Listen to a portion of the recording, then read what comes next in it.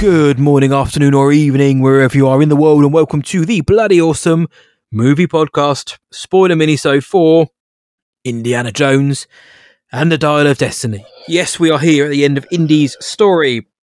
My name is Matt Hudson from What I Watched Tonight, and joining me from across the pond, you know damn well he looks good in a fedora with a bullwhip, it's John Burke from Burke Reviews. How you doing, sir? I am doing okay, Matt. Just ready to spoil the Dial of Destiny. Well, like we said up top, one last chance. If you have not seen this film, switch off, because we are about to spoil the final adventure of Harrison Ford's Indiana Jones. There is your spoiler warning. Once more, spoiler warning. Spoilers, go, come back, done. So, this film only just recently come out, JB. We've both seen it a handful of times now, enough to be able to give a surprisingly deep thoughts on the film, which we did in our non-spoiler review. And we both enjoyed the film. I think we kind of took it for what it was, a fun adventure film that had plenty of flaws, but for me, it wrapped it up in an satisfying way. I know you had a few issues, though, going into that ending. Well, so let's talk about the thing you said, the last one. Like, you said it as if it was confirmed, which implies a spoiler. It implies Indiana Jones must die, which he doesn't. So... They could cram one more in if they wanted to. Like, realistically, please. And I mean that with all the love in the world. Yeah, but I hope not. But like, if they really wanted to lock in that this iteration of Indiana Jones is gone, is kill him off, and they have the opportunity because he meets, Archimedes. There it is, and. Earlier, we find a tomb with the other half of the Dial of Destiny, and the skeleton holding it has a wristwatch, which is not possible because it's an old tomb. It has to be from thousands of years ago. And then time travel happens, and they meet Archimedes, and you're like, earlier he made a reference about his watch because his watch gets stolen by the kid, and he's like, that watch is my dad's, give it back, which is the Last Crusade reference. So then I'm like, oh man, is he gonna like sacrifice himself? And that was him in the tomb. But no, that's not what they do. That's not at all what happens. It's just somehow Archimedes has a watch because other people also went back in time. He gets a watch from somebody. So I'm like, you missed an opportunity to have him do that. At the same time, I'm also glad he didn't die. Like, that's the thing. I don't want Indiana Jones to die, but if you want to cement that you can't do another Harrison Ford Indiana Jones movie, killing off the character would have made sense. But they didn't. I'm good with that. There is a logic gap, though. Oh, so yes. What are your thoughts on that? Sorry, man. Yeah, no. I was just agreeing with you, my friend, that in this kind of day and age, that everybody needs finality and closure. Then they had the opportunity to do that. But my kind of take on it was, I'm glad they didn't, because I like a happy ending. I'm glad now that Indy gets to live out his life now with Marion, content. The film was grief, trauma, and mortality, but he is as content as he probably ever will be. And the last scene implies that Indiana Jones wears his hats at all times. But I quite like it. I don't always want. I don't want to see my heroes dying all the time, my friend. Yeah, I agree. What you're saying now about the finality of it. But they did set it up. I mean, he does try to die, mind you. Like he's very adamant that he's going to stay and die. But Helena will have none of that. I guess since you brought up Karen Allen as the big surprise cameo, because she's her presence looms over the first part of the film because they have separated, partly because, and this is a big thing, they killed off Mudd, presumably in the Vietnam War. We hear he's a soldier in the war. I think it's the Korean War, because I worked it out, which would make sense in terms of the 10-year difference and everything. I think I didn't hear when he died, I guess, to be fair. I just knew he died in that period where both the Korean War and Vietnam War have happened. Because they're protesting the Vietnam War in the movie. So like either one could have been the cause of it. But yeah, poor Mudd meets a fate that is maybe like equivalent to the Jason Todd being killed in the 80s Batman series. That like had they had a vote, I'm pretty sure people would have voted to kill Mudd off, because Mudd gets a lot of hate from the Crystal Skull detractors. So they killed him off, but off camera, and I guess heroically, because he was in the war, or maybe it's not heroically because both of those wars are heavily debated.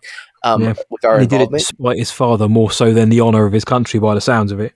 Yeah, also true. And he was a greaser in Crystal Skull. I wish someone told him to stay gold, but so there's a logic gap that I have a struggle with this movie that I think really doesn't work. Okay. We are under the impression that they are uncertain of where to go for the Dial of Destiny, right? Like, this is one of those adventure movies where, like, we go here, we find a clue, it turns out we have to go over here, and we go over there, and then blah blah blah blah blah. Where they end up, where the Nazis finally get the whole dial, they immediately have like 2 planes ready to go, full of other Nazis. Like, they have like a whole, and I'm like, how? Why would they have had it here? Because they didn't know the thing was here, right? Like, because even they throw a curveball because, like, they trick them, right? Like, they figure out where they're going after the ship thing, west rather than east. Yeah.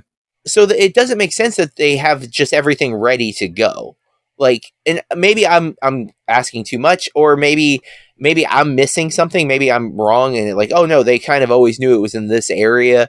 But the implication is like they are just way too quick, ready to travel through the wormhole. Also, that they're very close to where the wormhole is going to be, which is a good coincidence. Yeah, I mean, that last one is more so for me. I think for me, I'm like, yeah, I get it. I'm just thinking, well, they had plenty of time at sea to send a communication. I don't know how, when they're like, yeah, get everything ready, or when they got to Sicily, somebody put the word out and they're like, look, just get the plane ready. That just happens to be there.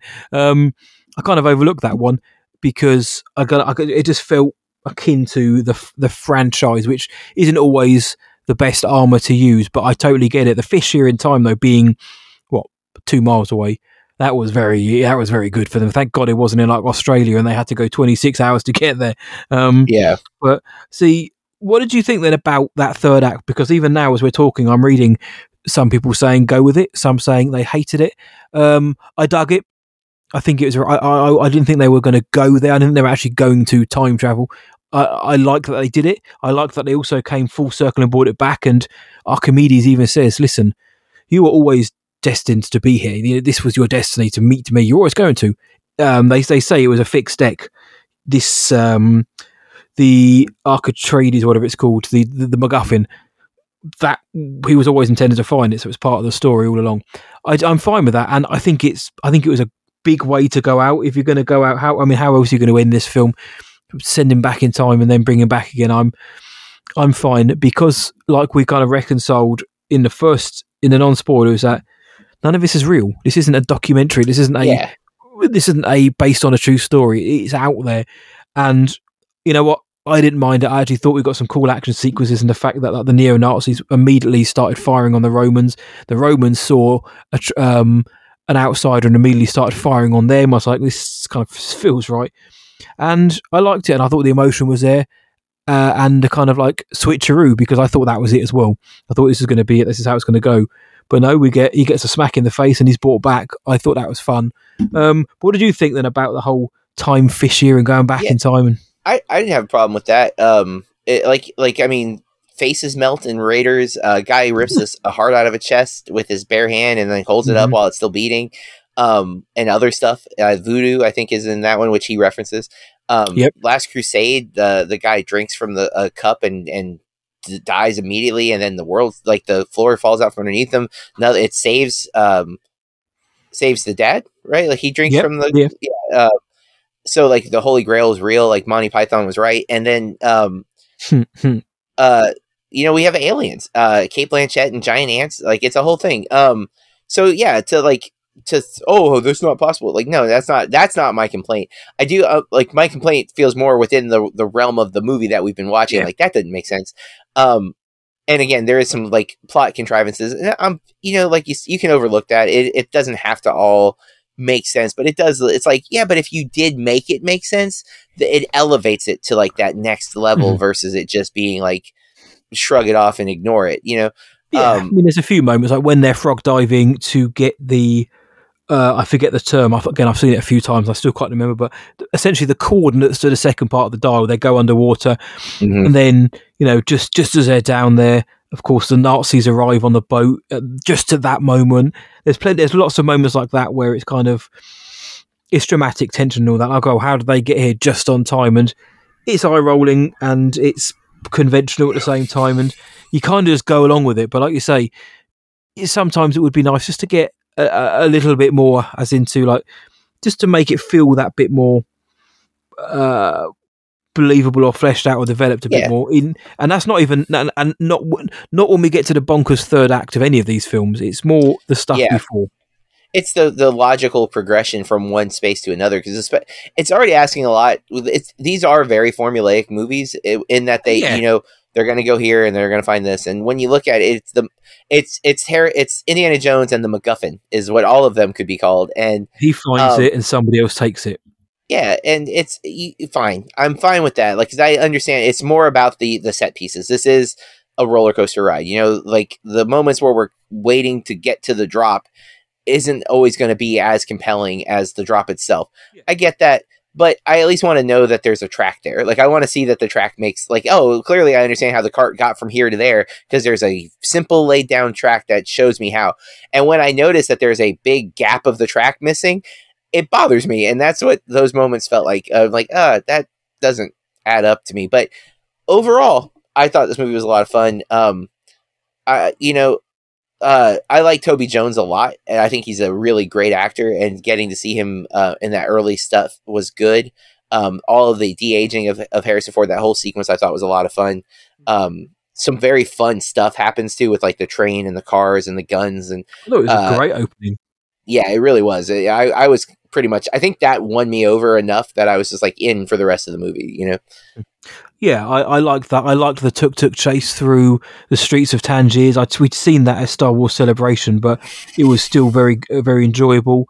The underwater stuff was okay. And then the kind of chase when they get to the caves in Sicily, I thought that was pretty cool as well. But you could tell at that point they were also chasing that ending. They wanted to get there quickly, and things were just happening because they had to.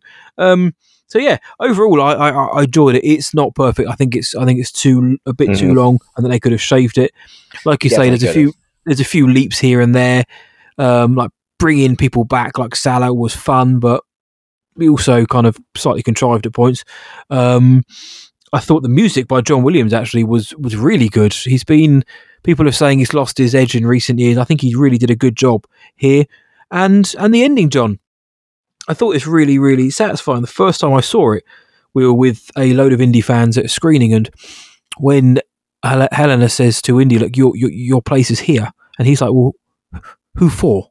I was like, "Well, I know what's coming, I think," but they kind of have this elongated pause, and then you hear the door latch, and I grabbed the guy next to me his arm. I was like, I just got very excited by it for some reason, and then Karen Allen, Marion turns up.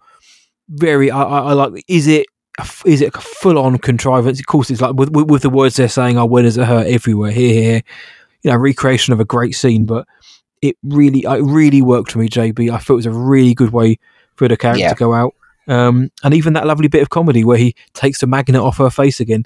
I was like, very, very, very fun bit of comedy there. But I enjoyed the ending. I enjoyed the beginning. I think it sags a little bit in between. Overall, I think it's a very solid, very satisfying send-off for one of cinema's greatest heroes, and also for one of its great kind of movie stars as well. Yeah, I agree with all of that. That's why we are on the positive end. I'm glad we're both on the positive end of this one, because it does feel like it's going to get more hate than it probably should. But I've already seen people not enjoying it, which is fine if it's for valid reasons. But any more to say then on Dial of Destiny before we wrap it up, John? No, sir. I think we covered it. It's pretty straightforward outside of like the twist and a couple of those cameos. So yeah, that's it. Yeah, Indiana Jones gets shot, and we think that's the end of it, but he survives because that's what heroes do.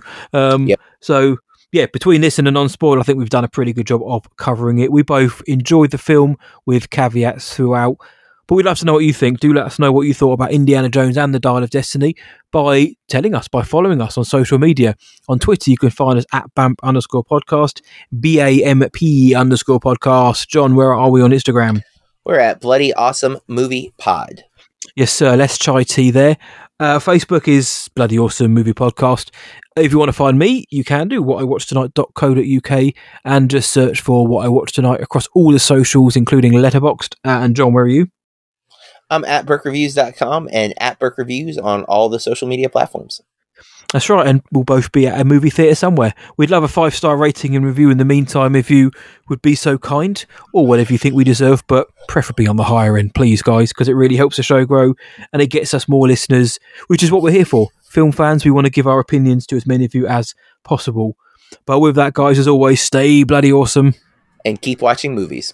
Blood, blood, blood, blood, bloody, blood, blood, blood, blood, bloody, blood, blood, blood, blood, bloody, blood, blood, blood, blood, bloody, blood, blood, bloody. Awesome!